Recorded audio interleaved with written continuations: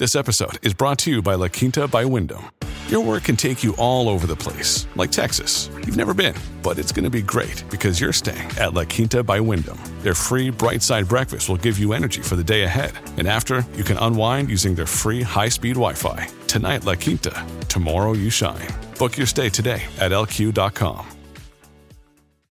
Hello, everybody. This is Marshall Poe. I'm the editor of the New Books Network. NBN listeners like to read books and buy them. So we thought we'd tell you that right now, our friends at Princeton University Press are having a remarkable site-wide sale. You can get 50% off books, including ebooks and audiobooks, with the code 50, F-I-F-T-Y, at checkout until May 31. You can save some real money on Princeton University Press books. I encourage you to go there and check it out. Welcome to the New Books Network. Hello, this is Lily Gorin with the New Books Network, the New Books in Political Science podcast. Today I'm joined by Hernán Flom, the author of The Informal Regulation of Criminal Markets in Latin America. This book was published in 2022 by Cambridge University Press, and it is a deep dive into the complexity of state institutions, particularly the police, and essentially criminal markets, particularly drug markets in Latin America, and how they work together and in opposition to one another. But I'm going to let Hernán tell us all about that. I'd like to welcome Hernán Flom to the podcast and ask him to tell us a little bit about himself and how you came to this particular project. Well, first of all, hi, Lily. Thank you very much for having me. It's great to be here. So how I came to this project, and it's a bit of a long answer because it's been a long time coming. So as most first books, it grew out of my dissertation at UC Berkeley. But before that, I had been working quite a bit on policing and criminal justice in Latin America, both in academic capacity and also as a consultant in various research projects. And so I came into the doctoral study with a very clear notion of what I wanted to research. So it was a matter of like finding the right question or the right way to frame it into something that has already been looked at quite a bit. That is, the issue of drug trafficking and drug-related violence and its relation to the state. So after a little bit of thinking and pondering what would be like the best questions and the best cases, I thought, well, maybe it would be interesting to try to think of drug trafficking as you would any other type of market, just that it is an illegal one, but it has a very strong connection with legal institutions or formal institutions, and particularly the one that is supposed to enforce the law, which is the police. And so I was curious to see how this varied across Latin America, and particularly in metropolitan areas, in the sense of how were police dealing with these various drug markets in terms of how much were they using some of the main instruments that they had with regard to these markets, particularly force or violence and corruption mainly. How were they applying this? Was it in a coordinated way or in an uncoordinated way? And what role were the politicians having in this matter as well? And then see what came out of this relationship. And I started noticing different patterns in some of the cases that I was a bit familiar with in Argentina, where I'm from, and Brazil, which seemed to be a good comparison, also being in the Southern Cone and having like a similar structure and role in terms of the drug markets, international economy, so to speak. So it started from there. So then I started looking into these cases a little bit more deeply, started working on the dissertation, which I completed, half a life ago. And and then, the whole book revision and writing process started, but basically it maintained the same notion from that point on, even though there was a little of steps along the way as to getting it published, as is the case usually for most authors. And one of the things that you sort of talk about in the book, and you make it this very sort of clear in terms of the research, is that the police are distinct within the society. They are connected to the politicians, but they're distinct from the politicians.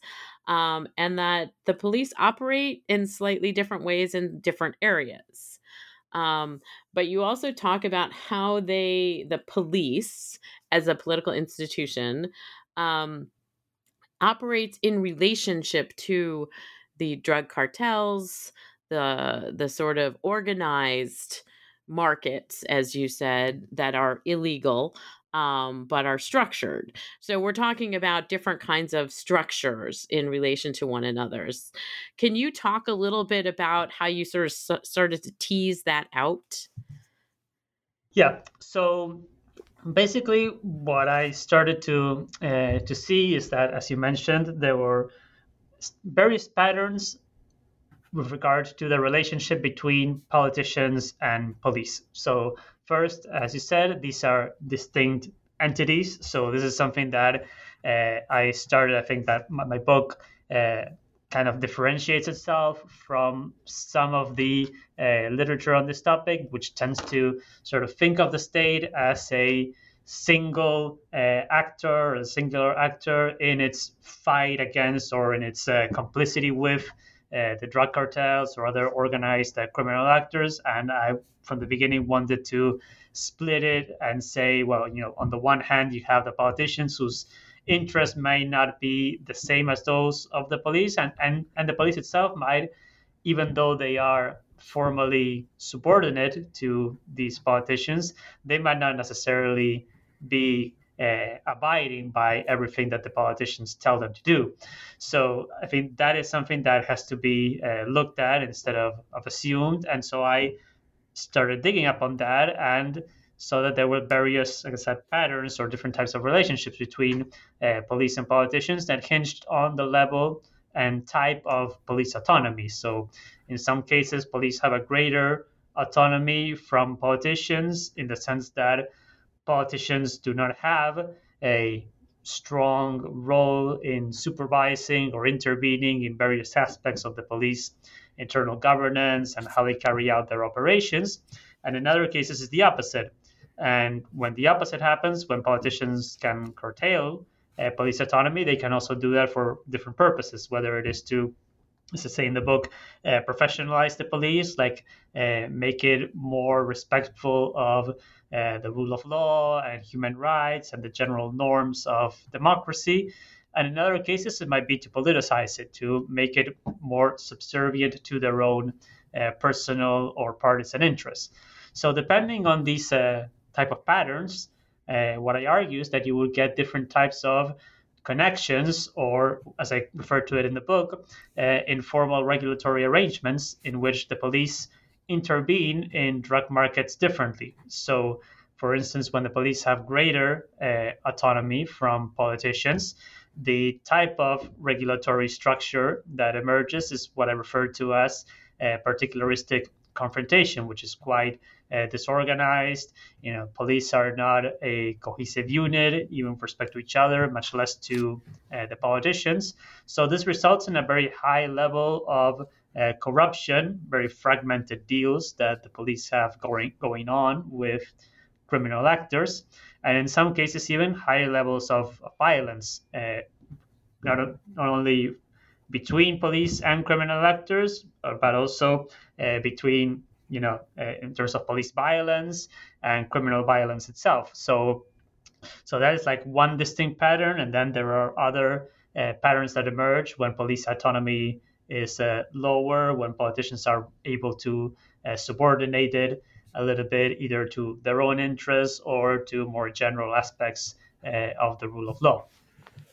And one of the things that you note at the very start of the book that you actually worked in Argentina, and you interacted directly for an extended period of time with a lot of folks who were involved in the police and politicians. You were in the Ministry of Defense, is that correct?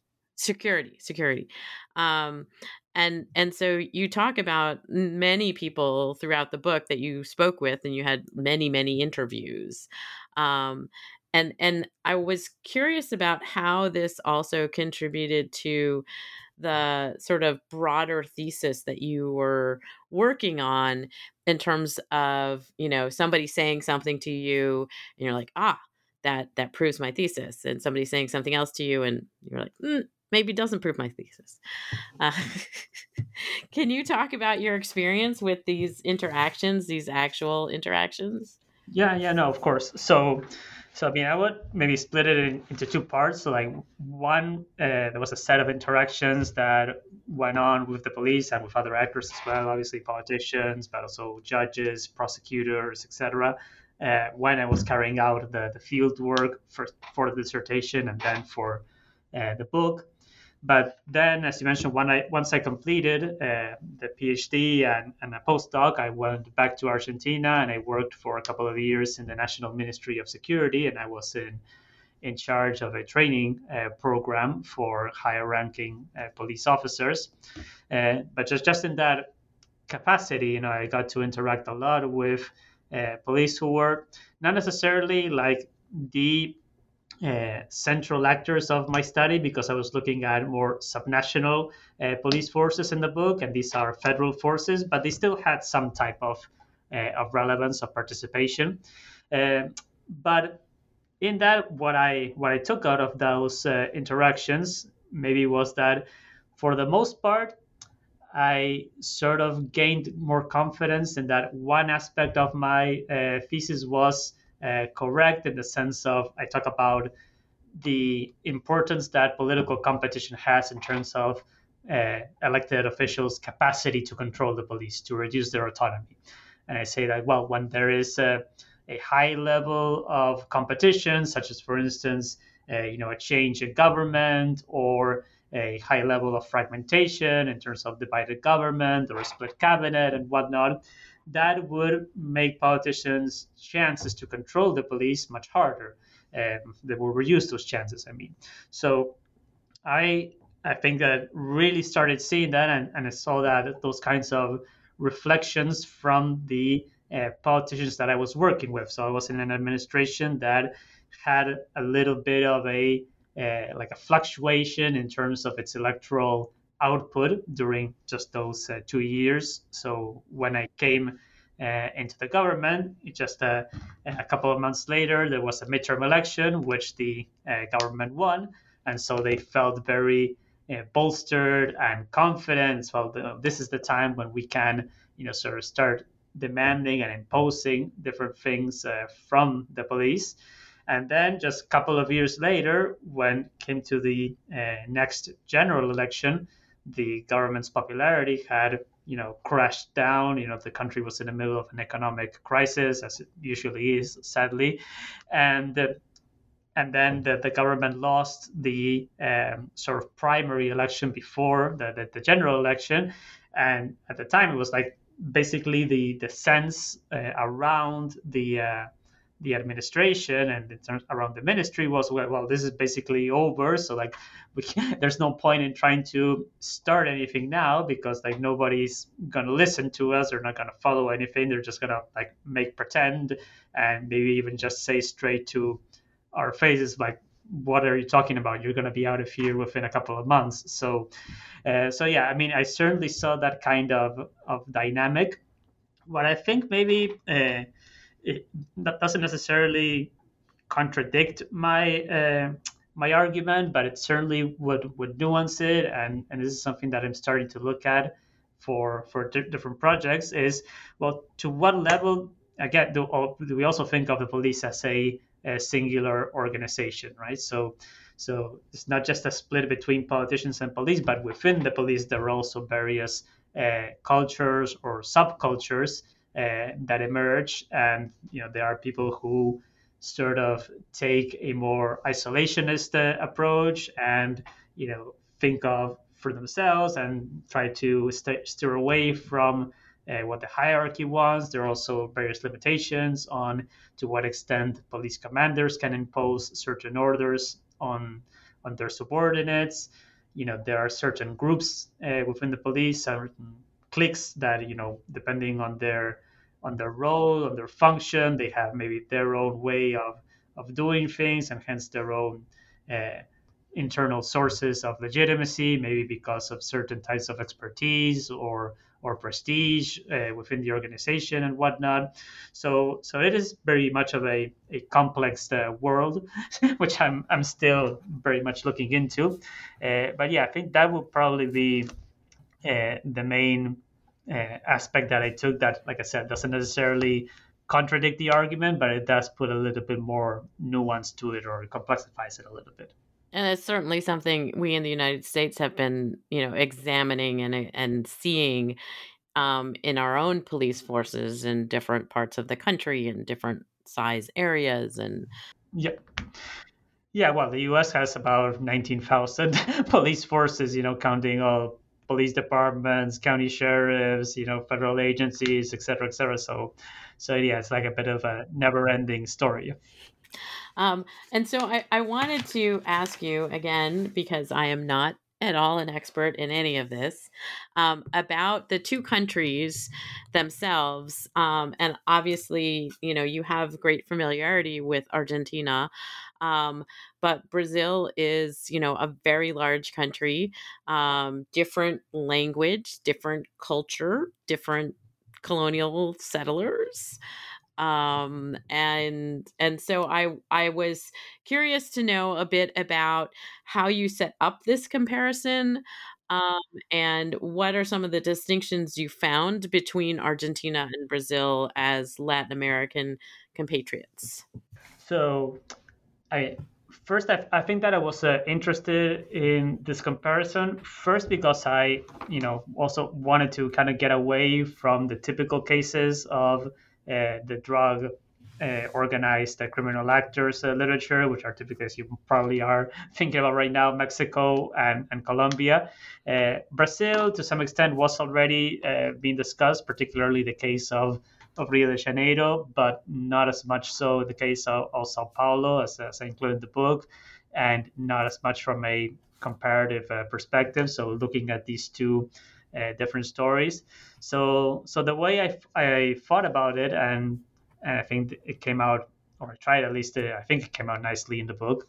It's that you have this kind of cross comparison that goes on the one hand, between each case in the same country, so between Rio de Janeiro and Sao Paulo in Brazil, and then in Argentina between Buenos Aires and Rosario. But then you have also similarities in the patterns across these countries. So to some extent, Buenos Aires is more similar to Sao Paulo in the sense that the government there was able to subordinate the police, albeit for a different purpose, and then established a more ordered or coordinated regulatory arrangement with lower levels of violence, both from the police and from criminal violence in general.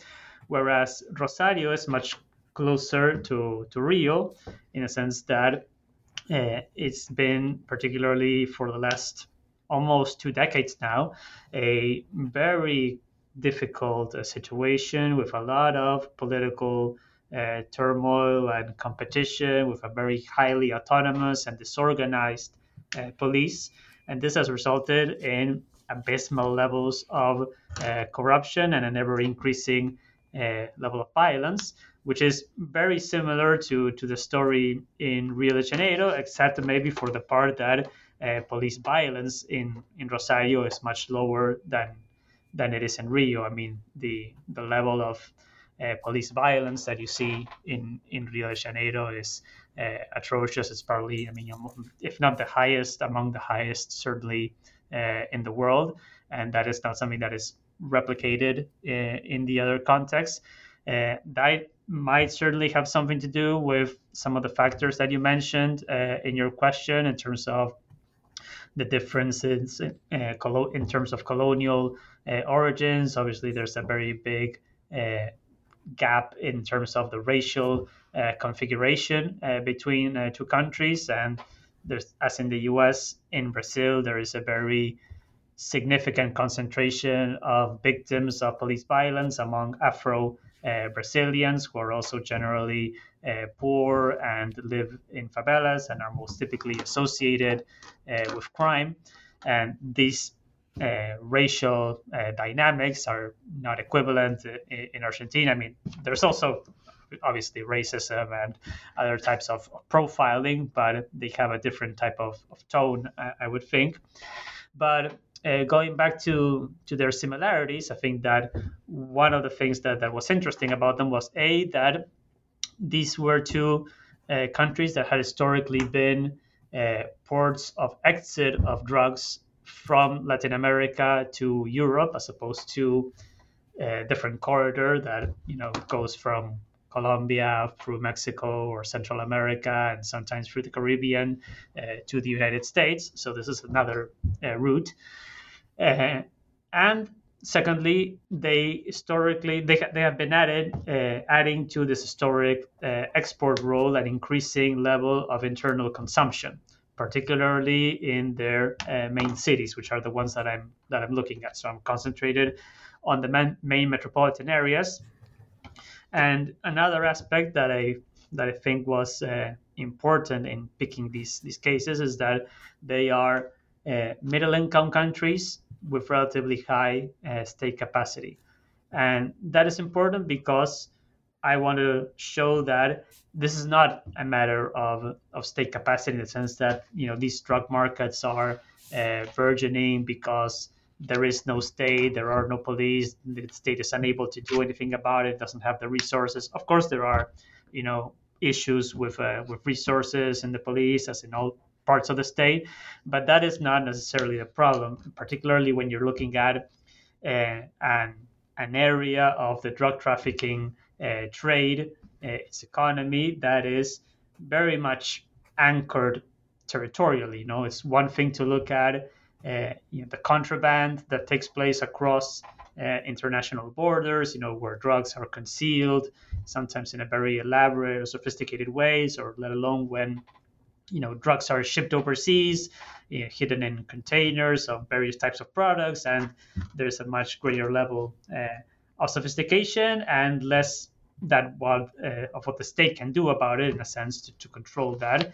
But here you have drugs that are being sold sometimes in open sight from neighborhoods across the city in, the most populated cities in the world, and it might be right across or a couple of blocks away from police stations, or where police are circulating and making the rounds on a daily or hourly basis. So there has to be something else going on there that explains, okay, well, why and how are police intervening in this area, in this context, in this way, and not so, or doing so differently in another. And I think that Brazil and Argentina were interesting cases to highlight that. And finally, and not to dwell too much on this question, to just make this a methodological or research design talk, there is something that is particular to them that other countries in Latin America don't have. That is, they are federal countries, and that means that the main police force that is in charge of patrolling and controlling different types of criminal activity on the ground are the subnational police, and they are beholden to the governors. And so this allows for us to see very clear subnational variation across the cases without necessarily tracing it back to the federal government or the national government, as you would have to do in other cases in Latin America. And excuse me, one of the things that you did find that I was really intrigued by was the sort of contracts, I guess, that happened in a number of places between the police and some of the criminal markets. And I understand there's oftentimes been these relationships of police corrupt police having relationships with the drug cartels or the mafia, and it's sort of protection. But you note in the book, and you explore this, and I found it fascinating, about how in places where some of these contracts existed, the violence went down substantially, and again, it was kind of like a form of governance, but not the actual legal governance. Can you talk about one or two of those examples? Yeah, sure. I certainly think that's on the ground, it's like a very fascinating thing to uncover. And you sort of hear about it, or either from the media or reading about it in different existing accounts of these cases. But then it's like another level of excitement to see that kind of like manifesting itself for you as a researcher. So yeah, I think that the two main kind of informal contracts that you might be alluding to refer to the two ordered cases in the book, or the most orderly cases, I should say, and those are Buenos Aires and Sao Paulo. So in the Buenos Aires case, and again I should emphasize, these are obviously informal dealings, agreements, pacts. There's obviously nothing written here, but what is going on is like a very evident type of exchange of protection from the police towards criminal actors in exchange for a tax or some type of material benefit or some other non-material incentives sometimes. And in exchange for that, what the police can do is basically sometimes alert criminals as to, if there's another gang that is trying to raid their area. Maybe the police can even arrest those criminals. If then the criminals can also, point them towards a drug shipment, or even give them a share of the drugs that they themselves are importing, so the police can keep up the pretense of yes, we are fighting the drug war, we are seizing these many drugs, and so on and so forth, and save face. And particularly this is something that looks good for the politicians. And in the meantime, there is a lot of money, in many cases, that is being funneled into either sometimes the pockets of individual police officers. Sometimes it goes towards, funding the police's informal budget, so to speak. So police working conditions are not the best in Latin America, as you might imagine. So sometimes this is helpful, either to put an extra load of gas in the vehicles, or to be able to repair a station where pipes are leaking, and so on. And sometimes it's just seized by individual officers or politicians that, again, they can also put this to use for their own political benefit in terms of financing electoral campaigns, or for enriching themselves, so to speak. And there is no shortage of illegal or sort of non-declared, non-disclosed funds that are being circulated in Argentine politics and in Latin American politics, probably more generally. The other case, and so sorry to wrap up this case. What also comes out of this agreement is a non-aggression pact, so to speak, in the sense that what police are demanding from the criminals is that, okay, you're able to carry out this enterprise, the drug selling and whatnot, but you have to keep a lid on criminal violence in this territory. Otherwise, the police would be under greater political and social pressure to crack down on those criminals. And so this has a somewhat pacifying effect, in the sense that police don't need to raid these different areas. There doesn't need to be so many violent exchanges between the police and criminal actors. And also, criminal actors are not fighting each other because the police are kind of warding them off. So that reduces the level of violence overall. The other case where this happens is in Sao Paulo, and that is a different configuration, because you have as opposed to Buenos Aires, where the drug market scene is much more fragmented. In Sao Paulo, it's much more consolidated. So you have a drug gang there that is hegemonic, that's been controlling drug trafficking and many other illegal markets for a couple of decades now. The so-called PCC, or First Comando da Capital, Primeiro Comando da Capital in Portuguese. And the second difference is that unlike in Buenos Aires, where there has been a very high level of corruption and appropriation of rents from illegal enterprises, including drug trafficking, by police and politicians, this doesn't seem to be the case in Sao Paulo, at least not what I could gather from my research there. What does seem to be going on is that for most of this period, there has been also a non-aggression pact between the police and the criminal gang, where the police afford the gang certain privileges to operate both in the prison and in the streets, mainly in the urban periphery of Sao Paulo. And the gang also then limits its own assaults on police and also keeps a lid on other criminal activity that is going on in the neighborhood. This is obviously in the service of having a more stable business environment, so to speak, in which to conduct drug selling and being able to fund the gang's structure and support its network, because obviously it has a lot of financial needs, particularly when you have a high level of members who are imprisoned.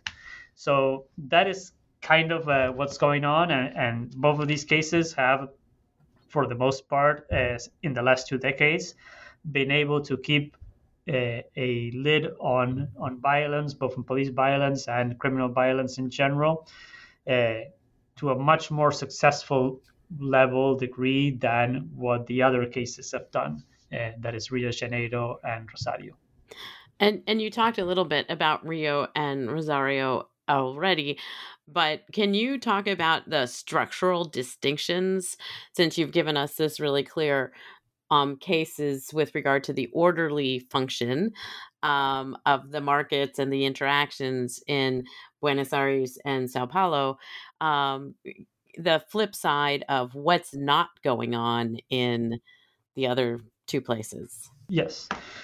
So probably, like I said, Rio is maybe a little bit more familiar for most scholars or observers of Latin America, just because the level of police violence that you see there is so egregious. And even though now it's probably worse than as it has been, it has been kind of fluctuating for a few decades, but it's always been on a very high level. And that, I argue, is in part because every time that politicians have come into office in Rio with the pretense of, well, we want to reform the police, we want to make the police more respectful of human rights, we want to curb police violence and abuses, particularly against the poor, they've never had, or very rarely have had, I should say, the political clout to do it. And so what tends to happen is that these reforms are very short-lived. They are undermined by resistance from both the police and other political and social actors, and basically they just kind of fade away towards the end of the term, and then a different administration comes in with a different type of perspective on security that says, well, the other previous administration was too lenient on crime and did not use the police enough. We need to give more powers back to the police. So you get this kind of cycle of reform and counter-reform that is very present in Rio, and also to some extent in Rosario as well. You see the same cycles of different elected officials trying to apply different types of policies with regard to the police. What comes out in both of these situations is a very uncoordinated structure within the police, and consequently an uncoordinated regulation by the police of drug markets. So instead of having a more vertically organized or hierarchical structure of controlling these drug markets, as you have in the other cases, every unit of police, every precinct or division or territorial location or outpost and whatnot is basically trying to fend off for themselves or trying to maximize the amount of rents that they can extract from this business. And they are not offering any type of credible or reliable protection to the drug market actors that are carrying out this activity. So what you get there is that, on the one hand, police in Rio particularly distinguishing themselves by using force and violence as a way of pressuring criminal actors into increasing the amount of funding that they are supposed to pay the police, even if the protection is not reliable. So that makes for a great deal of confrontation between the police and the criminals. In Rosario, by contrast, the criminals are not as powerful and not as organized as they are in Rio, so the police have an easier time in sometimes extracting these rents from the criminal actors. But they also but they are similar in the sense that they are also not offering any type of credible protection from different police units, from different police forces, or from judicial prosecution. So this generates a lot of instability and uncertainty in this area. So you see a great deal of conflict between criminal gangs. Many times that civilians are involved in the crossfire, and this generates a great level of civilian casualties as a result of these drug markets.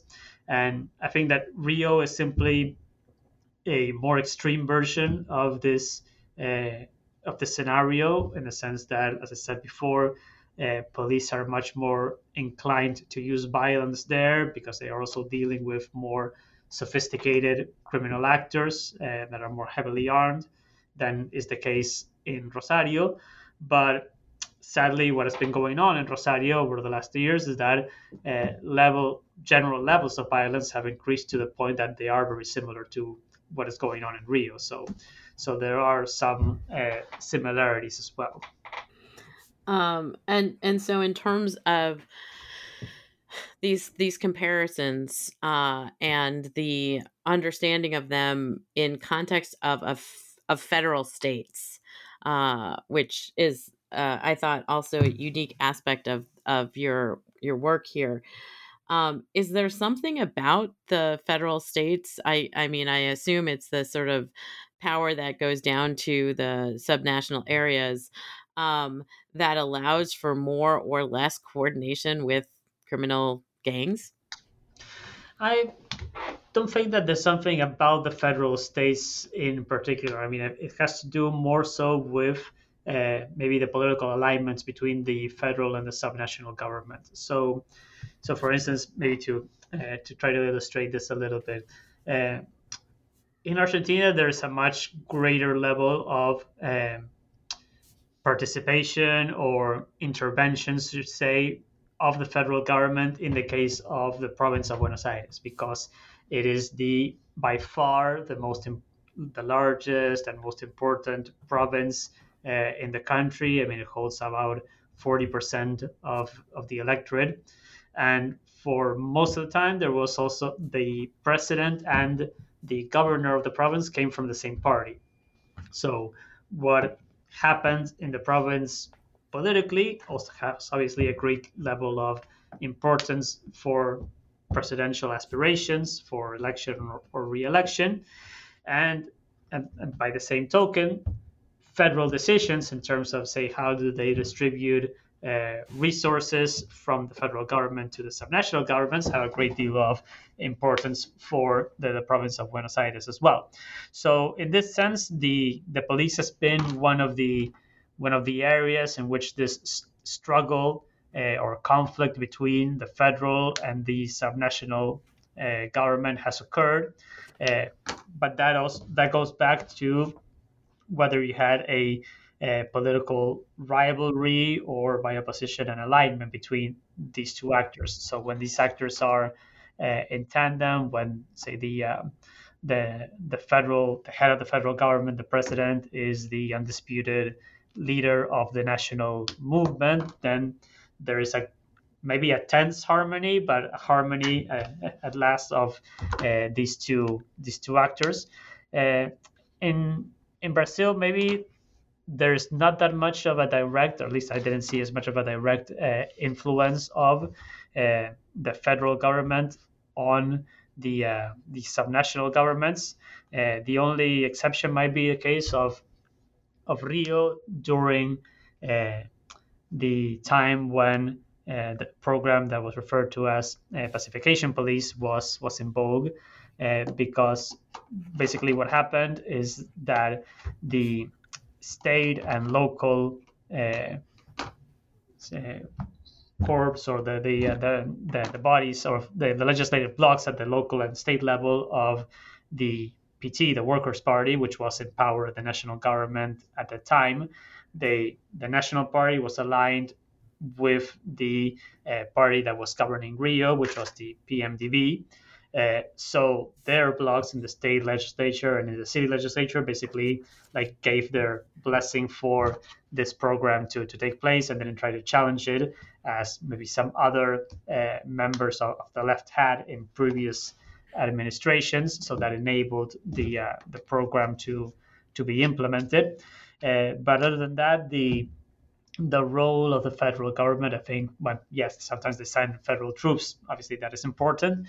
But aside from that, it's much more reduced. And so I don't think that there is anything maybe specific about the federal government. But that being said, I think that what's important to point out, I think this is something that was relevant for my argument, is that on the one hand, these the crimes that are being investigated here that are related to drug trafficking, they tend to be a formal prerogative of the federal government, because they are more complex, more relevant, etc. But either because that jurisdiction has been formally handed down to the subnational governments, or because simply the subnational police are the main body of the state in the streets, and they are running into these situations and these markets more often, the subnational police are in fact like sort of the de facto regulators of these drug markets and other illegal markets. So I think that is an important contrast between, okay, what does the law say about who is supposed to regulate this criminal activity, and then who is informally and de facto regulating this. Just to maybe add something that I also should have mentioned regarding this point, this conflict was also apparent in Rosario at one point that I was studying the case, because on the one hand, the subnational administration was very much alarmed and worried about the level of violence that was coming out of the confrontation between criminal gangs, and that it was spreading around the city. But on the other hand, they say, well, we don't have the judicial authorization to do anything about drug trafficking with our own police, because that is a prerogative of the federal government. And the federal government is either, they have very few scant manpower or little political interest sometimes to intervene in the city, so that allowed the problem to fester and reach a point where it was very complicated for the subnational government to deal with. And you already alluded to where your research may be going. But one of the questions I always ask my authors when I talk to them is, what exactly are you working on next? Yep. Okay. So I'm working on a couple of things. So the main thing that I'm interested in is variation in levels of police violence. And this, what I'm basically trying to look at is, okay, how similarly to what I've been researching previously about how does the role or the relationship between police and politicians influence this outcome. But also, as I alluded to in one of your previous questions, maybe how does the internal organization of police also affect this outcome? And by that I mean, what are the key variables that are occurring inside the police, particularly in those spaces that are the most frequently interacting with citizens and potentially most involved in situations of violence and abuse of human rights. What are the main factors that are conditioning these officers' behaviors? Right? Is it, where they are located? Is it what type of messages are they getting from their peers, from their superiors? How are they interpreting signals from political actors? So one of the I should say, maybe one of the pending assignments I think from my book is maybe trying to uh, theorize and specify a little bit more, kind of like the mechanism chain that goes from political decisions, from public policy decisions to the actions of an individual police officer on the ground. So I think that kind of micro logic as to how police operate still needs to be a little bit more fleshed out, and then seeing, okay, well, how is it that we get these different patterns? I mean, so why is it, that if every police officer is acting by themselves, so to speak, why do we get like a more general pattern from the police department in the city or in the province in general? So that is kind of like what I'm interested in looking at, and I have a couple of projects related to that. But maybe that's as far as I could talk about it right now. But I mean, I'd be happy to talk more about it, but I don't want to. Will you be looking at Brazil and Argentina again, or just one of them, or other countries? Yeah, so probably I would be looking at Brazil and Argentina just because I already have like accumulated a lot of experience on them, and they seem to be relevant cases for this question. But my interest and where I'm going to be carrying out my field work, hopefully within the next few months over the course of the year, is also going to be incorporating the case of Cali in Colombia, which is like a totally different story with regard to Brazil and Argentina. I mean, starting with the fact that it is a different organization of police in a unitary country, a national police force, but one in which is still, I think at least, you still see this level of variation in terms of police violence and police behavior at the subnational level, and with every change or with changes in the political control of the municipal government in this case. So I'm interested in seeing how does that play out, and then potentially I could add a couple of other cases, but for now that is where I'm going to be starting the research. Well, I hope when the book is done, you'll come and speak with me about it on the New Books Network. I hope it won't be too long before that's done, but yeah. I hope it won't be as long, perhaps, as the gestation of this book. Yeah. I mean, hopefully that won't be the case, but yeah, you never know how these projects evolve. Yeah. I want to thank Hernán Flom for joining me today to talk about the informal regulation of criminal markets in Latin America, published by Cambridge University Press in 2022. I direct people to the Cambridge University Press website for purchase of the book. Do you have a brick and mortar store that you want to give a shout out to?